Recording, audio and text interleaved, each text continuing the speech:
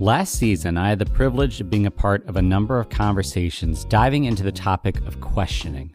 Questioning God, questioning the church, questioning Christianity.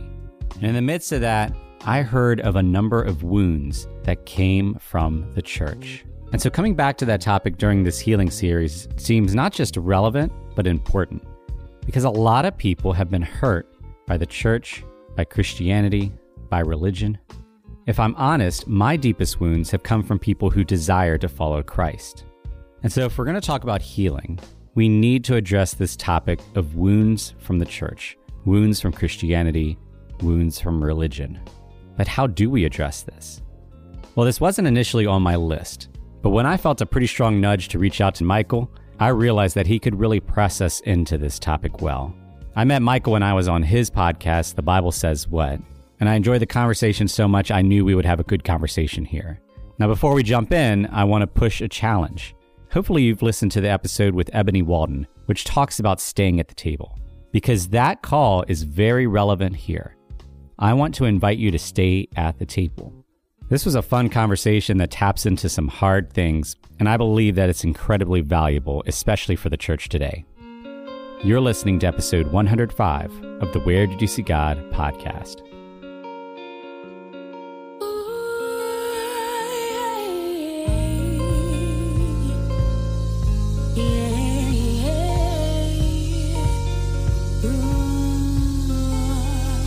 Father God, I just thank you that you are God and you are good. And I just thank you for this conversation with Michael. I thank you for who he is. I thank you for our good connection on his podcast. And I just thank you in advance for the connection tonight. And I don't know what this conversation is going to bring, but I just pray for you to guide the conversation. I just pray that it is honoring to you, honoring to Michael, honoring to those who listen. And I really do believe that you can do abundantly more than I could have ever asked for or imagined. So I give this to you. Thank you in advance and look forward to seeing how you work. Amen. All right, I'm excited to have this conversation for a few reasons, but Michael and I actually connected not long ago on his podcast, The Bible Says What? And I'll get into more of the reason why I'm excited in a moment. But before we do that, Michael, one thing that I like to do in my podcast is to give guests an opportunity to share who they are in a brief but fun way. Now, here's the fun way piece. I make it like an improv game where I try to come up with some random prompt to give you to use to tell who you are. Yours, I'm not coming up on the fly. It actually popped in my head like a week ago, and I'm like, no, I'm using this. All right. I think you're going to love it. So let's say I'm up in New York. I get over to Broadway, and I decide I want to see a Broadway show. And up on the marquee, I see there's a new show out.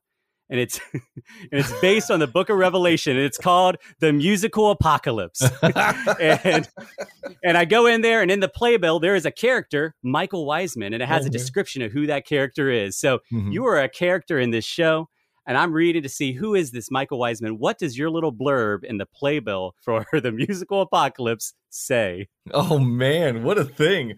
Oh, well, I guess it would say that he's read the story.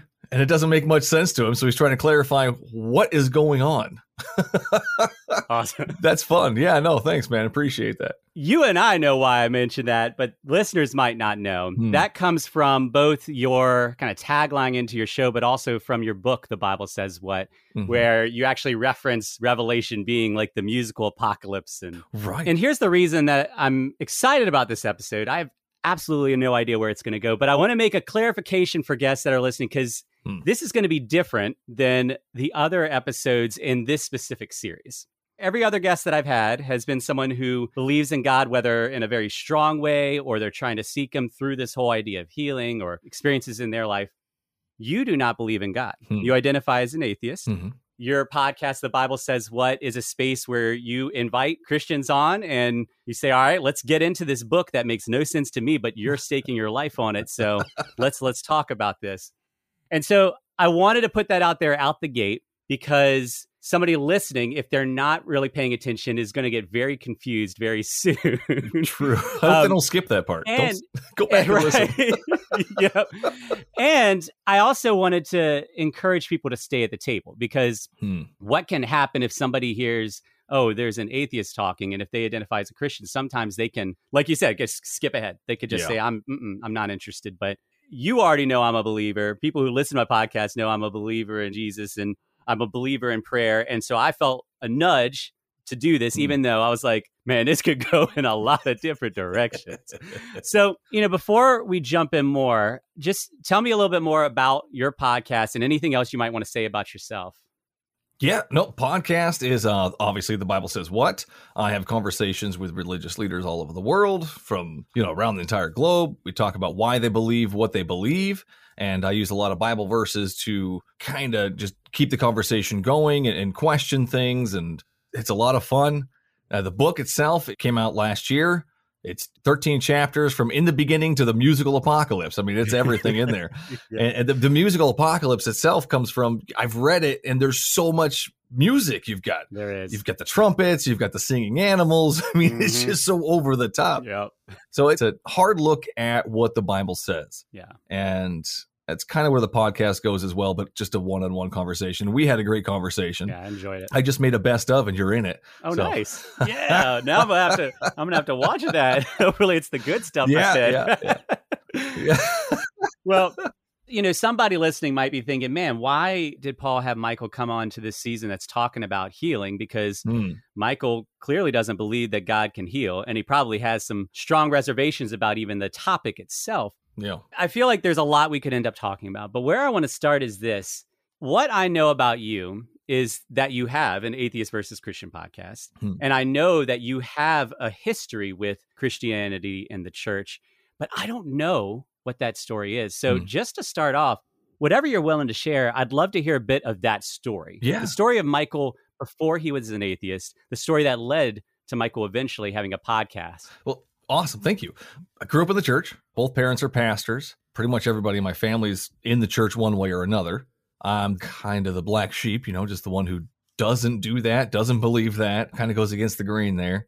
It was a point, it was a lot of points, but one point in particular, I'll never forget my mom asking me or telling me that, Michael, you know the Bible, but you don't know the Bible. And she was right, 100%. I didn't actually read it. I hadn't actually looked into these stories I've been taught my whole life. I mean, I was doing puppets in the nursery school. I mean, that's how far into it I was. So when I actually picked up the book, when I actually read these stories I was taught as a kid, the flood story, the Exodus, all these different ones, I came up with a lot of questions. And what I had seen from reading these stories is that the God described within the Bible, the creator, the loving God, this loving father figure, was really not. He was kind of a monster. And the stories, the more I read the stories, the more that kind of just reared its ugly head. It was kind of hard to ignore at that point. And that's kind of where I started with writing the book. I wrote down all these verses, I went into these stories, I looked into them, and I just had all these questions, and I just kept going from there. And I wrote the book, and then the podcast came along just afterwards. I was having these conversations with pastors, whether I had the podcast or not. I'm still going to be having these conversations with pastors. These are religious leaders. These are the people that teach people. They know, they should know, at least, be able to back up what they believe. So, I mean, if anybody has the answers, it'd be these people. And that's kind of where I started. And man, it has just gone from there. Yeah. It's been a wild ride. I've enjoyed it all, though. It's been fun. Yeah. So when you started asking these questions, what age were you when you started to really question, does God even exist? Teenage years. There was a lot of angst, a lot of pressure to obey and follow. And, when you're a teenager, you're like, screw authority. So that's kind of where it started. I was able to question at that point. I remember watching the Tribulation trilogies, the 1970s films, Thief in the Night or whatever. Scared the crap out of me as a kid. Like, that was it, man. That was real life. That was going to happen. I planned my adulthood based off of what I had seen in that movie and the things I had read in the Bible. So if I could just, at this point, live my life how I wanted to, and later on, once the tribulation happened, just accept Jesus and be like, okay, I was wrong, and then to get decapitated. And that would be my way out. These were the things I was thinking as a kid. Yeah. So I went from there to eventually just reading the stories in my adult, 25 to 30-ish is when I really started to look into it a little bit more, the history of it, where the Bible came from, the people that wrote it, why they wrote it, what they believed, their history, Canaanites, the Israelites were originally Canaanites and all that shenanigans. But yeah, I did a lot of research into it. That's where the book came in, all that stuff, man. Yeah. Well, and your Bible. Yeah, well, Okay. still every day I'm reading it. Yeah. Like even today, I was adding to my list of Bible verses and just things. There was the temptation of Jesus. I was reading that story and something came up. Actually, weird enough, I listen to pastors on the radio. That's where I get a lot of my ideas. Things that he'll say something and I'll be like, wait a minute, well, that doesn't make sense. Let's look into that. Yeah. Today it was Matthew. It was the temptation of Jesus. When Satan says, here's all the kingdoms of the world. They have been given to me. I have authority over them.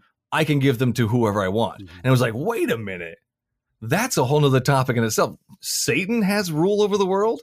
Who gave Satan the authority for that? Well, it had to be Yahweh. And it's just things like that. Yeah. Pop up all the time. Daily Bible verses, man. I love those things. There's always something in there. It's like, man, that's so interesting. Let's look into that. Yeah. So yeah, it's just a constant thing for me. I mean, what's funny is you're probably engaging scripture more than a lot of Christians are engaging Probably, scripture, right? And man, we could go into a whole conversation there. Sure. What denomination was the church that you grew up in? Evangelical Holy Roller. When you say that, tell me more about that. What does that mean? Gotcha. Well, I'm going to tell you a little story. It's in the book. Nice. In the beginning is all about kind of my journey and how I started and whatnot. There was a time specifically that I remember there was people going up for prayer and I was pushed by my parents to go up and go get prayed for.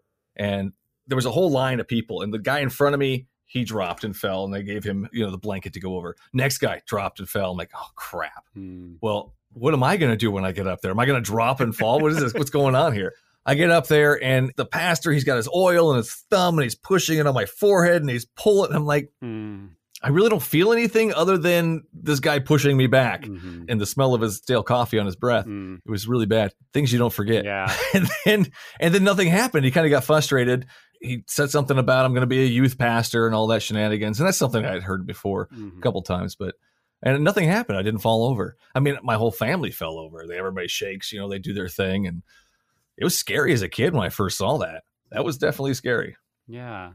Well, and, you mentioned watching these movies that there is this fear that was kind of put in you. And man, fear the word that came to my mind was tactic, right? And tactic implies that someone is intentionally using fear. Yeah. I think there are some that is a tactic they use. Some, they aren't necessarily trying to trick somebody, but they don't quite grasp that they're using fear tactics to get somebody. But fear as a tactic can have some ramifications, and especially at a young age. And when you were talking about it, it reminded me of there was a pastor long ago, Jonathan Edwards, who wrote a sermon called Sinners in the Hands of an Angry God. And I just Googled it to make sure I was getting the right name. Looks like this is a quote from it. Consider the fearful danger you are in. 'Tis a great furnace of wrath, a wide bottomless pit full of fire of wrath, that you are held over in the hand of that God, whose wrath is provoked and incensed as much against you as against many. And it just keeps on going.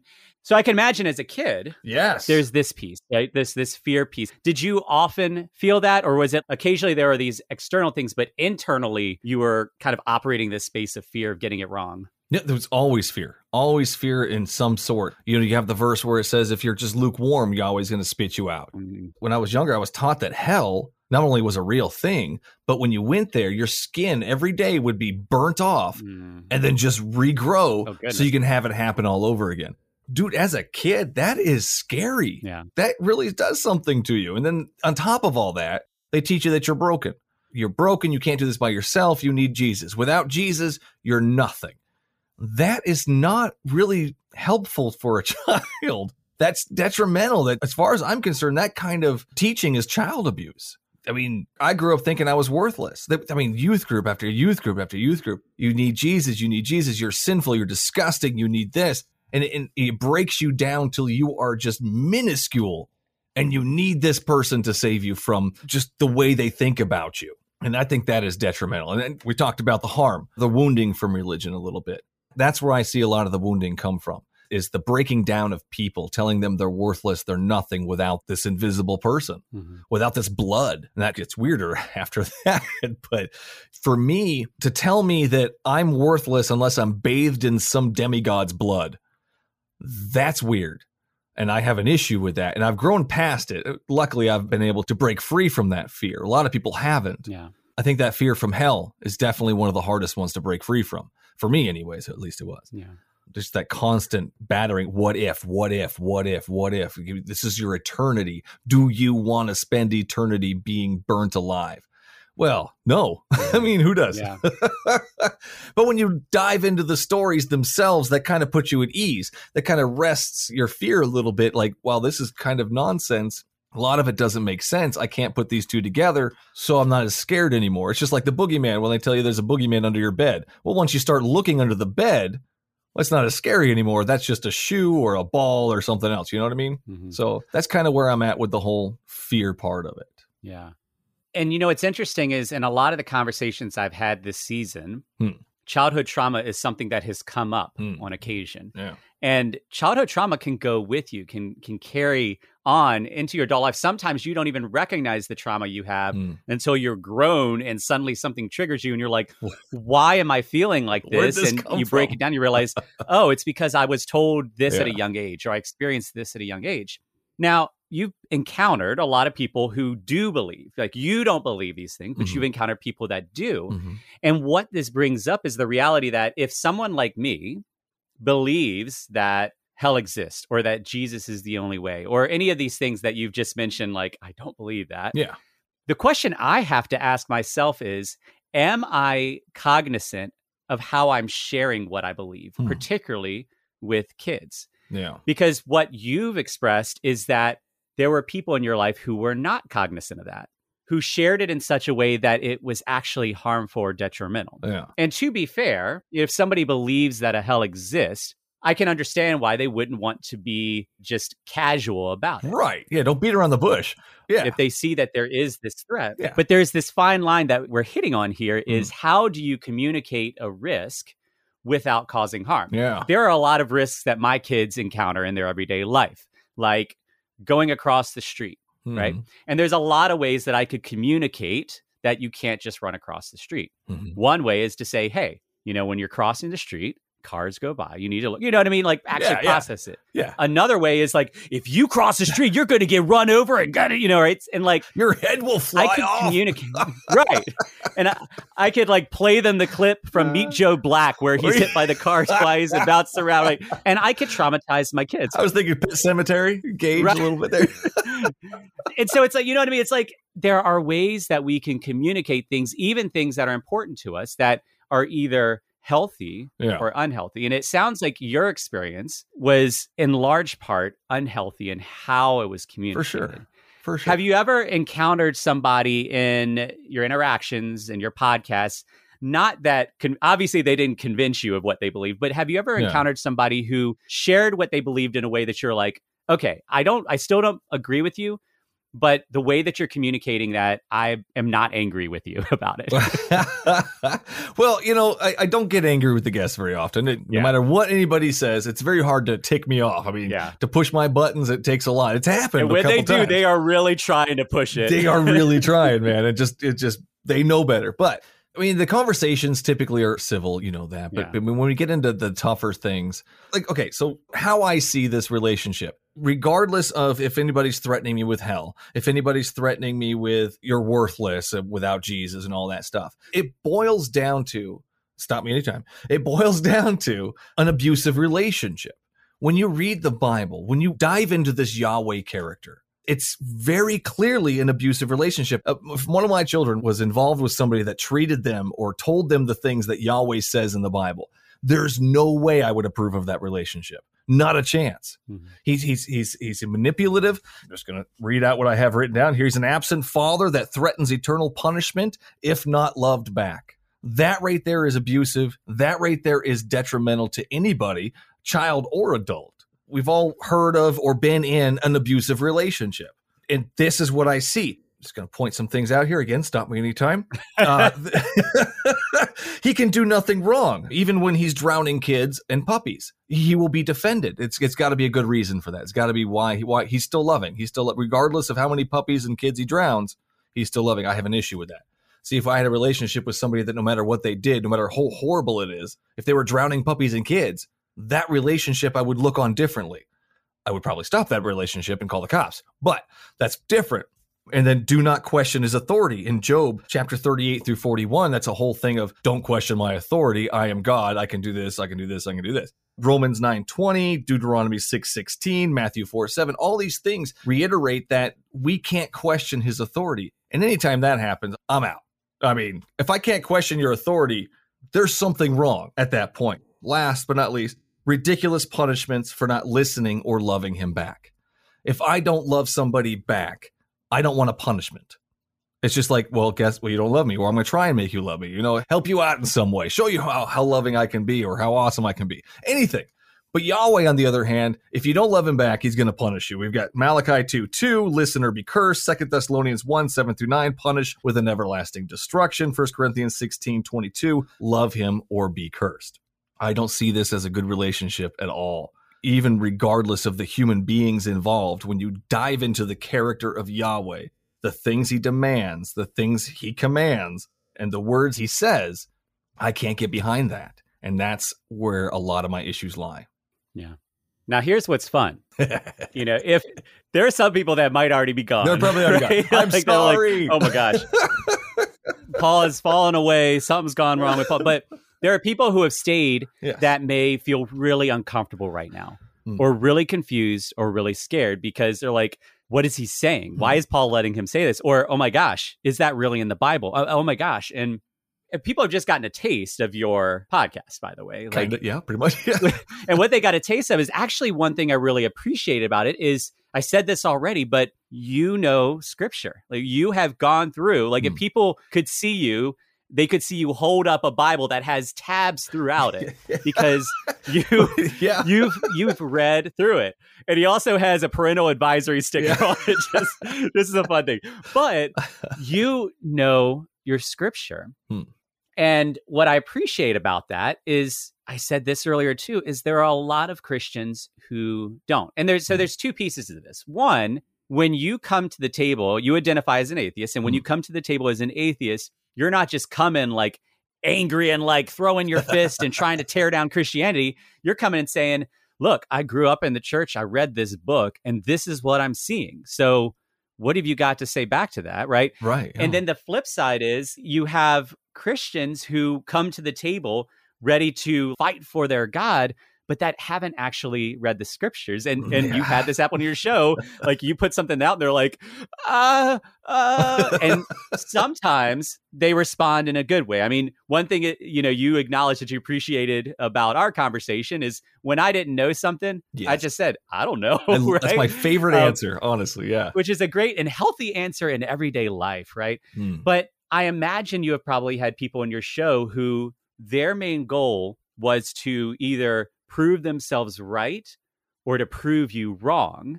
And so they would push forward even if they didn't have evidence to back it up, even if they didn't have a logical, or even if they were just going to bypass your thing and circumvent that and throw something else out. Which when we're talking about healing, because this is what we're talking about here. If you have somebody that understands what your show is, that maybe they know a bit of your story and that they believe that God exists, they're coming in, whether they realize it or not, understanding that in their mindset, they believe that God exists. They believe that Michael was in the church, but something wounded him in the church, and now he doesn't see God accurately. And their response could be one of two things. If they believe in God and believe that you don't see God accurately right now, there could be an understanding, compassionate approach, right? Or there could be I'm going to tear Michael down for being an atheist. I'm going to prove him wrong. Right? Yeah. One is honoring to you. The other is dishonoring and potentially causes more destruction. Have you seen those two approaches play out, and how has that impacted you? 100%. No, some conversations and some people are a little more difficult than others. I recently had one with a person named Terry. It was a very difficult conversation. When you're in the middle of a conversation and somebody says something and you ask a question and they don't answer it. Okay, well, maybe they didn't hear me. Well, they asked the question again and again and again and again. And finally, it's just like, why are you not answering this question? And that's where I get with a lot of these conversations with the people that push back. But honestly, most of my conversations, like ours, are just civil conversations. Why, how, what does this mean to you? You know, a lot of that civil back and forth. And that's my goal, essentially, is that civil back and forth. We can hash out our differences. If you have something that's a question, let's answer that question and then move on, you know? Mm-hmm. Yeah, I love it. I love those civil conversations. And I think that's what we're missing a lot of nowadays, for sure. Yeah. It's just too much hang up on that person. It's like, well, hold on. I made a valid point. You made a valid point. Let's talk about that. Let's discuss it. Let's dive into it. But I think we need more of that. And that's kind of what I try and do with the show, for sure. Yeah. We get stuck in this right-wrong mentality, this win-lose mentality, and it becomes a competition rather than, for someone like me that's a Christian, the invitation for me is to see everyone as being made in the image of God and being deserving of honor and respect for that reason, whether they have earned it or deserved it or not, right? Yeah. In my mind. And so if I'm claiming to be a Christ follower, then that's what I'm called to do. I mean, Jesus even said, love your enemies. So if I'm coming to the table with you and my goal is to tear you down or to win the argument or to beat you up, I'm not doing anybody any favors. Right. And I'm actually not acknowledging that I could be causing more harm. There you go. Right? Yeah. Because I'm perpetuating these ideas. Because, you know, another thing that came to my mind earlier is I resonate with your story of the pastor and the oil and the pushing you down, because I had that happen. No. I was part of there's a organization called Cru, used to be called Campus Crusade for Christ, and they realized having Crusade in their name might not be the best thing, so they changed it to Cru. Idea. It was still Crusade when I was there, but I was part of a skit team. One day a church invited us to come and perform some of our skits, and they were doing this long, I don't know if it was a revival or what. They invited this pastor in, and this was my first experience, at least that I can remember, of seeing somebody in spiritual authority that I was like, I don't know that this is okay. Like before that, my assumption was anybody that's in spiritual authority, they must be there because they should be there, that they've either studied, that God's called them, and this was the first time that I can recall seeing someone that I'm like, he should not have the microphone right now. The first issue was he didn't come prepared, but he tried to play it off as though it was intentional. He's like, all right, here's what we're going to do. We're going to have slips of paper and you can write your questions and I'll pull them out and I'll answer them. Wow. And so he starts answering people's questions. And the only one I remember is somebody asked, I don't even remember what the question was, but his answer was, well, you know, like the Bible says, when in Rome. And I'm like, whoa, but the Bible doesn't say that. So I don't remember that verse. And then he was going to do basically what you experienced, is call people up and anoint them. And if the Spirit makes them fall down, then so be it. Don't fight it. And so there were two things that happened. One is when he came to me, I had the exact same experience. I was not feeling any Holy Spirit inviting me to fall. What I was feeling was his hand pushing on my head. Harder and harder. Yeah. I leaned into it.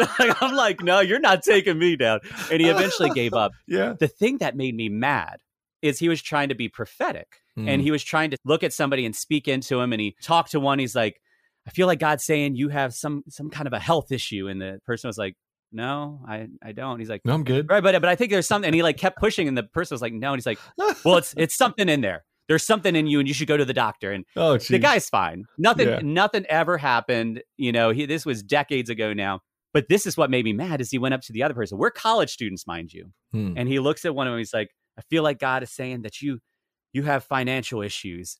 What college kid does 99% of college students have it. And she did, and she started weeping, and I remember just being so angry. And we actually, a couple of us left the building and stood outside because we were just so angry. Like, this is wrong. What he's doing is wrong. Yeah. And so I share that story, one, just to say I resonate with you, but two, to acknowledge this kind of stuff happens. And this is actually, I think, one of the biggest missteps of God followers, Christ followers throughout history is we are often unwilling to acknowledge these missteps. Sometimes we're unwilling to acknowledge them even if we're not connected with them, but we're definitely unwilling to acknowledge them if we perpetuate them. And while there are things like the Crusades in the past that some people can look at and say, oh, yeah, that was wrong, we still have pastors that are getting caught up in sexual immorality. We have pastors who are doing awful things to kids. We have pastors that are teaching very dangerous theology. We still have people that are perpetuating fear and saying your skin's going to burn off and grow back and burn off and grow back. Yeah. And so when I think of what healing looks like when it comes to religious and church wounds, for me, that's one of the important steps that has to happen at some point, is some acknowledgement to start up. And then what do we do about that? So I just said a whole bunch of stuff. Is there anything that resonates in you? I mean, you should know me by now. You know where I'm going to go with this. So, I mean, why doesn't Yahweh stop these things from happening? Why doesn't Yahweh stop Yahweh, God, same person? Why doesn't he stop the false prophets? Why doesn't he come in and correct them? I got a whole Old Testament where he steps in every time somebody worships somebody wrong. Like, he'll send armies after these people. He'll himself will step in and kill kids because they're worshiping the wrong guy. But we have false prophets running around everywhere, supposedly, and Yahweh's not doing anything to stop them. That's where I'm going with this, as well as, I hate this topic, but as well as the abuse in the church. It's his house. Within his own house, he allows abuse to happen. But back in the Old Testament, the second somebody does something wrong, he's there. Like the guy, I don't know about your rating here, but the guy who was with his, I don't know how to go to the clean version of this. The guy that did the thing on the ground, he was not supposed to do it in the ground. He was supposed to do it in the girl, and he killed him. Yeah, I'm with you. He killed him. I'm like, that's such a simple little small thing, but he stepped in. But when these bad things happen in churches to children, which really gets me going, really pisses me off, he doesn't stop it. He doesn't step in. The false prophets keep going. They keep doing their bad things. Again, I'm not going to dive into that, but you know exactly where I'm going with that. Yeah. And it's a fair point. And it's actually a question that even believers, if they're willing to be open and honest, have asked throughout history. Sometimes it's the broad, why do bad things happen? But you're taking it further. You're not just talking about cancer. You're saying, but in his house, with people that are claiming to represent him. And you even see it in Jesus's time. There were people that were speaking false things. And then in the New Testament, that's when they start saying, beware of false prophets. And it makes you wonder, well, why doesn't God stop all of it? And obviously, this would be like a whole episode in and of itself diving into this. For sure. And, I have my own thoughts around it. And like one thing, for me that it makes me think of is it comes back to what I was saying earlier. If we take the route, and this is what I've heard many guests on your podcast say, that God, in wanting to create us a certain way, gave us free will, right? Then what we see in the Old Testament, as you described, it's almost like God, let's say God was stopping all the things from happening. How did the people respond to that? Well, we would want to think that they would see that and say, oh, we're not going to do that anymore then, because God intervenes when bad things happen. How do they respond? They keep on doing it. People keep on doing it. And what it shows is that, I'm sure guests have talked about, the original sin and all that. Like there's this idea that in and of ourselves, we have the propensity to make some bad choices, right? Right. And then you even get this similar sentiment when people are telling Jesus, just show us a sign and we'll believe you. And Jesus is like, man, I could show you all the miracles and you still wouldn't believe me, right? There's this idea that even if Jesus did the greatest miracles, there would be people that would question and doubt it, right? So what I'm getting at is we as Christians, I as a Christian, people who identify as Christian often put a lot of weight on God to do all the things and negate our own invitation responsibility. Because if God's house, he has set people up in it, those people are supposed to be the ones that are following God's lead on what it looks like to love and care. I know you don't agree with that as God's character, but coming from, if we believe that God is real, if we believe that God is good and loving. From your point of view, for sure. If we're in that premise, then those who claim to follow him should be perpetuating that same thing. And so there is this question of, are Christians willing to acknowledge the way that we are dropping the ball? Now, this doesn't answer your other question, but God could still step in. And for me, where I land on that is there's this world and then there's eternity. And this is a very, very broad sweep. But we get so caught up on the things of this world that is actually just a blip on the radar compared to eternity. And what I'm seeing as a big thing now, God sees a small thing in terms of eternity. Now, that's a very broad sweep, because if we dive into it, say, but does that mean, Paul, that you're okay with abuse? No, that's not. Like, it gets murky and messy. But as a broad sweep, this is where my mind goes to try to understand. Now, my big answer, just as I gave to you, is I don't know. Yes, there Right? it is. But this is the space in which I'm trying to make sense of what you are bringing up is a valid thing to dive into. And if I refuse to dive into it, not only am I doing what, the guest you mentioned did, which is just trying to avoid it, but I'm dishonoring you, right? Because you're putting something out there and you're saying, come on, like, let's talk about this. This doesn't add up. I'm basically saying to you, you're not worth my time, Michael. Yeah. Like, your opinion does not matter. And so I'm going to dismiss you because I'm going to protect what I believe. And what I believe is that I can still believe in God and not have to have answers to everything. Like, I can still believe in God and not have to defeat you. We can be friends and have a civil conversation, and it doesn't diminish my faith in God, and it doesn't diminish your lack of faith in God, right? Like, we can still be two people at the table conversing. I just said a whole lot of stuff. What's in your mind? No, I kind of want to go back. Thank you. That was awesome. Deuteronomy 18:20 through 22. It's talking about how we're supposed to kill prophets who get it wrong. Not we, but Christians. But a prophet who presumes to speak in my name, anything I have not commanded, or a prophet who speaks in the name of other gods is to be put to death. You shall say to yourselves, blah, blah, blah, blah, blah, blah. Yeah. So, I mean, Yahweh feels pretty strongly about false prophets. He even sends his own people at them. I mean, if he's not going to kill them or their kids, then he wants Christians to do it, or the Jewish people, I guess, because it's Old Testament before Christians, but essentially the pre-Christians. These are just ideas and laws and things that Yahweh wants done. So, I mean, that's where I see it as. Yeah. A lot of it doesn't add up. Loving God, all-powerful God doesn't stop things from happening in his home. That's weird. If things happened in my home, I guarantee you I'd stop it. There's no way. I mean, even if there was another life after this, I would stop the pain from happening now if I have that option. I've said it for years. If I was God, I would make kids immune to cancer. I mean, what a simple thing. Just show some compassion. No, what we have instead is children's hospitals full of dying children that have parents that are praying and begging for Yahweh to step in and save them. And nothing happens, and they still die. And one of the most disgusting things I think I've heard from pastors who have had kids is that the death of this child is there so that Yahweh can teach them a lesson. Man, there were a few things that set me off, and that is definitely one of them. Yeah. The death of a child is there to teach you a lesson? How egotistical right off the bat. First thing, holy cow, it's not all about you, man. Yeah. You're touching on, too, the way that a Christian processes suffering. Yeah. It's interesting to see, and that's when one of the opportunities I've had in this season. Like, by the end of it, I'll have recorded over 50 episodes, which is nice, unexpected. Congrats. For this season, just a single season. It's been a wild ride.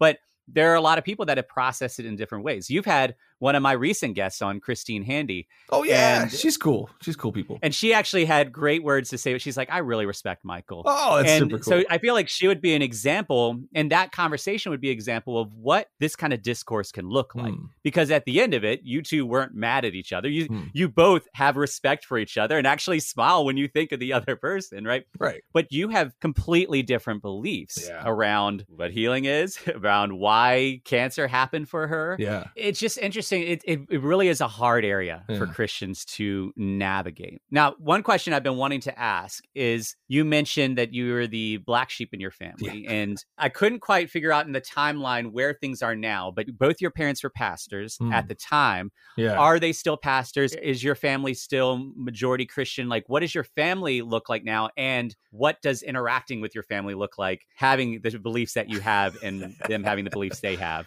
I mean, you've heard the phrase stepping on eggshells or around eggshells or whatever that is. Yeah, that's kind of what it is. There's those things we just avoid. We avoid Bible, Jesus, church, Trump, anything like that. We just avoid that because that's just going to get into things and territories that I'm not willing to go in to sacrifice that relationship that I have now. And it's not easy. Things will be thrown out. And it's just like, it's so hard not to say something. It's like, but they know, and they know where I stand for the most part. I haven't had that heart-to-heart conversation with them yet. Yeah. I mean, obviously, I'm not in the church. I'm not doing all that fun stuff that everybody else is doing. I don't talk about God whatsoever to them. So, I mean, they know kind of where I stand with that. I love my family. I know my upbringing was them doing the best that they thought was for me. They think I'm going to burn in hell. So they're going to do everything they can to try and stop that from happening. Even if talking to my kids or whatever they can, that they're in, they want to get that in to try and make sense. And I guess that's kind of my own fear is I haven't had that full on conversation of where I stand, brought my Bible in front of them and shown them. Yeah. I guess that's my own cowardice. But, I respect the relationship I have. I don't blame them. I know they were just trying to do what's best for me. And the only thing I can do is raise my kids differently, teach them to think and to question and to look into for themselves. Yeah. Those are the kinds of things I wasn't taught as a kid. So, yeah. And that's valuable, right? Like I can get behind that, like the idea of teaching my kids to think and ask questions, right? Because this is the thing. I mean, I said this earlier. Christians are all over the place right now. People who identify as Christian. I'll put it that way. Because for me, when I say Christian broadly, that's supposed to mean Christ follower. Yeah. But there are a lot of people that wear that label that are not following Christ. They're following something else. And there are a lot of people that believe that they're following Christ, but are following something else. And there's been many moments that I wish someone had been raised with the same kind of thing that you're talking about, what it means to think, to ask questions, to process through things, because there's just so many moments where if somebody just did that, they would see certain things break down. Yeah. And for you, like, it's like, I mean, you look at scripture, you're going to see scripture breakdown. For me, it's like this theology that you're holding on to, this way that you're engaging politics, this issue that you are putting up on a pedestal. If you really put this alongside the Christ that you say that you follow, you're going to see that there's some things we got to address. Conflict there for sure. And it comes back, right. And it comes back to what I said earlier. We as Christians need to be willing to have some humble introspection. And so this is one thing that I try to do. I actually had an episode 1.5 years ago where I was so upset at so many people who identified as Christians, what they were saying and doing, what they were claiming in the name of God. Even though I disagreed with what they were doing and the fact that they were putting God as a stamp on it, I had to step back and say, but I have a podcast called Where Did You See God? With intros and outros where I talk about what I think God is saying and doing. So if I don't address this in myself, then there's a problem. If I avoid asking the hard questions. So I actually did an episode that was very uncomfortable to do, where I basically put it out there like, hey, I am not God. And there are going to be times where I'm going to get it wrong. And if, basically saying like, do not take my word as scripture. I'm doing the best that I can, the best I understand to be authentic in the process. But there are a lot of people who aren't, because the end goal is to protect God or to protect myself or protect my religion, right? The Pharisees, I bet there were Pharisees who really believed that they were honoring God as they killed the Son of God, right? Like, because they had convinced themselves that this person was a threat to what God wants. And so they actually, if you believe that Jesus exists, like if we go off of that premise, they actually killed the very entity that they claim to follow, right? And we see that today. Christians are called to unity, but step back and look at the church right now. There's so much disunity. So we're getting something wrong. Are we willing to do some humble introspection to say, what are we getting wrong and how do we address that? Yeah, well, the church definitely, there's not a whole lot of agreeing. But you did touch on something that I'm really interested in. It was the, with my podcast, with my Bible stuff, I have a lot of verses and stuff that I know. I've read the Bible. I kind of know the basics of it. But I'm not an expert. I'm not a theologian. I've never gone to school for any of this stuff. I've never actually really studied it other than my own studying. I've got a lot of books around, but do I remember what I've read? Nah, usually. So, I mean, the main thing is, yes, look into this for yourself. Anything that I say, anything that you hear on anybody else's show, as far as I'm concerned, double check it. Check their work. I mean, these Bible verses I'm throwing out, look at it. Now, hermeneutics might be off. As far as I'm concerned, my hermeneutics are always on point. But that's just me, and that's how every Christian thinks. That I've got the right translation, the right version, the right idea of how this verse is supposed to go. But look into it. Compare it with other verses. Compare it with how the story goes along in the New Testament versus the Old Testament. Always look into it. Always check your work. And that's kind of where I've been. That's my journey as well, is just looking into these verses. There's atheist shows and atheist YouTubers and whatever, and they'll just throw crap out. And when you look into it, you're like, that's not really a good argument. Why would you even say that? So no matter what you hear, look into it for yourself. Do the research. Don't take anybody's word for it. So we're getting close to time, but I do have one question I want to ask. Let's start with the premise. Let's say that God does exist, and there are Christians that believe in God, and they are engaging with you or someone else who identifies as an atheist. And they are recognizing that they had a bad church experience, and this has led them to process through, well, I don't know if God exists, right? And now they're in a conversation. What pointers would you give to someone who is trying to be an authentic Christ follower in that conversation? What pointers could you give as to good things to do and things you shouldn't do in that conversation? Evidence is always welcome. I love evidence. If you've got something that you can show me, I know we had a conversation. We talked a little bit about a relationship with God. I mentioned if it's in the quiet places, that's not really a great place to have a conversation. You said it's kind of like a relationship with a cat. Loved it. That was great. It's more of, yeah, for sure. Evidence is a good thing. Bible verses backing up what you're saying with it. And 100%, the biggest pet peeve I have, just answer the question. Even if you don't know the answer, give me or the person asking you an I don't know. Dude, that's my favorite answer, as opposed to just ignoring the question which you don't know the answer to. Just tell me you don't know the answer to it. It's not that hard. Yeah, evidence, and just answer the question even if you don't know it. Just say, I don't know. Yeah, that's good. For sure. One, before I give the final two questions, I just want to acknowledge I really enjoyed this conversation. Same. And I appreciate you. Thank you. And I really hope if there was somebody listening that had that internal fear or resistance to engaging someone that doesn't think the same thing as them, I hope this is an encouragement that you are actually capable of having an adult, caring, understanding conversation with someone that thinks about things differently than you. It's possible. Now, it is hard. You named the family piece. Like, sure, there are dynamics. There may be certain relationships. But as a broad rule, all of us are capable of treating others with dignity and respect in the way that we interact.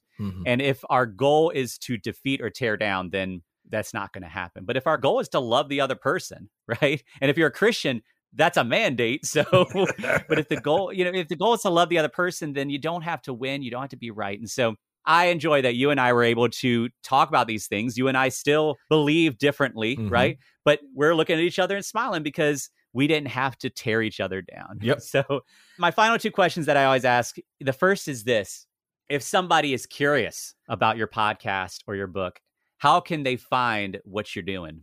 TheBibleSaysWhat.com. That's where everything's at. Podcast, book, videos, all that shenanigans. I even got stickers and shirts and stuff. So it's a lot of fun for sure. BibleSaysWhat.com. Awesome. Check it out. And the book, I'm sure you can get it there. Can you also find it on like Amazon, places like that? Amazon, Barnes & Noble, all that shenanigans. The BibleSaysWhat.com, you get a signed copy. Ooh. But other than that, pretty much everywhere else. Yeah. It comes with stickers and all kinds of fun stuff. Do you sign it with a little Bible verse? Like, that's what Christians will do. They'll put on Bible verse, like, God is with you always. You put like some fun one, like, and then he bashed them on the ground. Typically, yeah.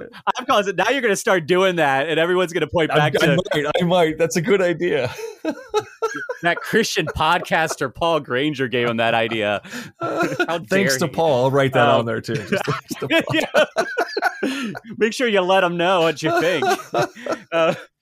And then the last question is this: is there anything else in your mind that before we go, you just wanted to make sure you got it out there? No, I just mainly let's think about things. Let's answer those questions, even if they're I don't knows. It's an honest answer. Be honest with your interlocutor. I mean, let's have that conversation. Be respectful. Even on Twitter, I struggle sometimes. It's not the easiest thing. There's just that back and forth, and you're like, don't say that, and you stop. But breathe. I think that's important. Take a breath in between answering. You will walk, you will run, and dance through the streets, shouting praise to the one. You're healed, you're clean. Go out, tell the people what you've seen.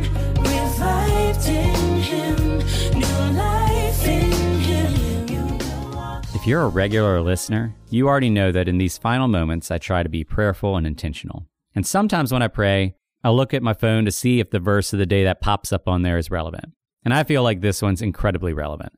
It comes from 1 John 4:18. There is no fear in love, but perfect love casts out fear. For fear has to do with punishment, and whoever fears has not been perfected in love. Those ideas of fear and love wove their way throughout this conversation. There is a lot of fear that Michael had to navigate as a kid and as a teenager. And now into adulthood, he sees the ramifications of that fear. And there's a lot of moments that love has not been present, not just in his experience, but in this dialogue in general. And so often, negative engagement has its root in fear. Fear of loss, fear of change, fear of things not being the way that you want them to be or that you expect them to be or that they have always been. Fear is so prevalent, including in those who claim to be followers of Christ. But the message of Scripture is there is no fear in love. It also says that we haven't been given a spirit of fear. But again, too often, fear is what guides us. We make fear the pathway to God. We make fear the pathway to the life that we want. But we have been called to love. As people in general, love is understood to be an incredibly valuable thing. But if you claim to be a follower of Christ, love is a mandate. So if you made it this far, I am grateful for the love that you have shown to Michael by staying at the table. But don't stop there. Michael is just one of many who have been wounded by church, Christianity, religion, and the response of the Christ followers around them will dictate how much deeper those wounds will get. And I want to close with this. If we really want to talk about healing, we need to talk about what came up in this episode, the importance of humble introspection. Because too often, our understanding, our desires, our pride shape what healing should look like, what healing needs to be, how it needs to happen, who needs to do it, and what it will or will not cost. Humble introspection forces us to acknowledge that we don't know. Again, it's Michael's favorite answer. I don't know. There is so much that I don't know. There is so much that you don't know. So how can we get better at owning that reality in such a way that we don't just acknowledge it with our words, but we do so with our lives, with our interactions, with our choices, with our steps? Because the sooner that we can acknowledge the importance of both love and humble introspection, the sooner that we will see healing within ourselves and within the lives of those around us. And the longer we take to do that, the deeper the wounds can get. If this episode challenged you, sit with it for a little bit. Do like Michael said, look up the verses, process it, and see what comes about. I personally believe that God exists, and I believe that humble introspection could lead me to know God in a deeper way. And I believe the same could be true for you too. So push pause, sit with the hard questions, and then ask yourself, where did you see God?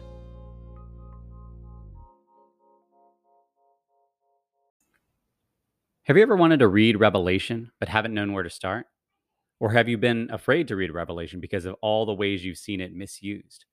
Or maybe you haven't even wanted to touch Revelation, but feel like maybe you should since it's part of the Bible? Well, if you're in any of these positions or any other ones, I've got a resource for you. It's called A Journey Through Revelation for the person who doesn't want to read Revelation. And here's the thing.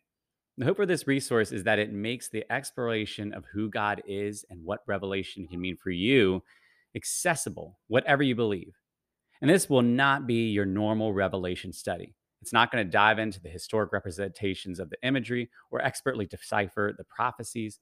The goal of this is not to tell you what Revelation means. It's to explore what it can mean for you. Now, this thing is available for you right now in a few forms. One, you could go to www.wheredidyousee.god.com/revelation, and you can find a PDF for free, which you can read on your phone, on your device, or print out. But if you like something that's a little nicer looking, it is also available through Amazon on Kindle and in paperback form.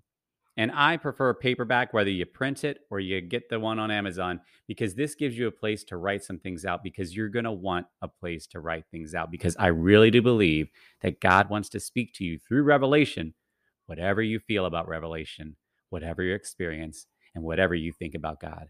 So if you're interested, get it for free. Get it for a very, very, very low price. This is not about making money, but about us together exploring how we can see God in the midst of such a difficult and controversial book. Thank you so much for taking the time to listen to the Where Did You See God podcast. And I would love for your stories to be a part of it as well. So there are a number of ways that you can do that. You can check out our Facebook page at Where Did You See God podcast. You can go to anchor.fm/Where Did You See God, or you can leave a brief voice message at 804-372-3836. I would love to hear your stories.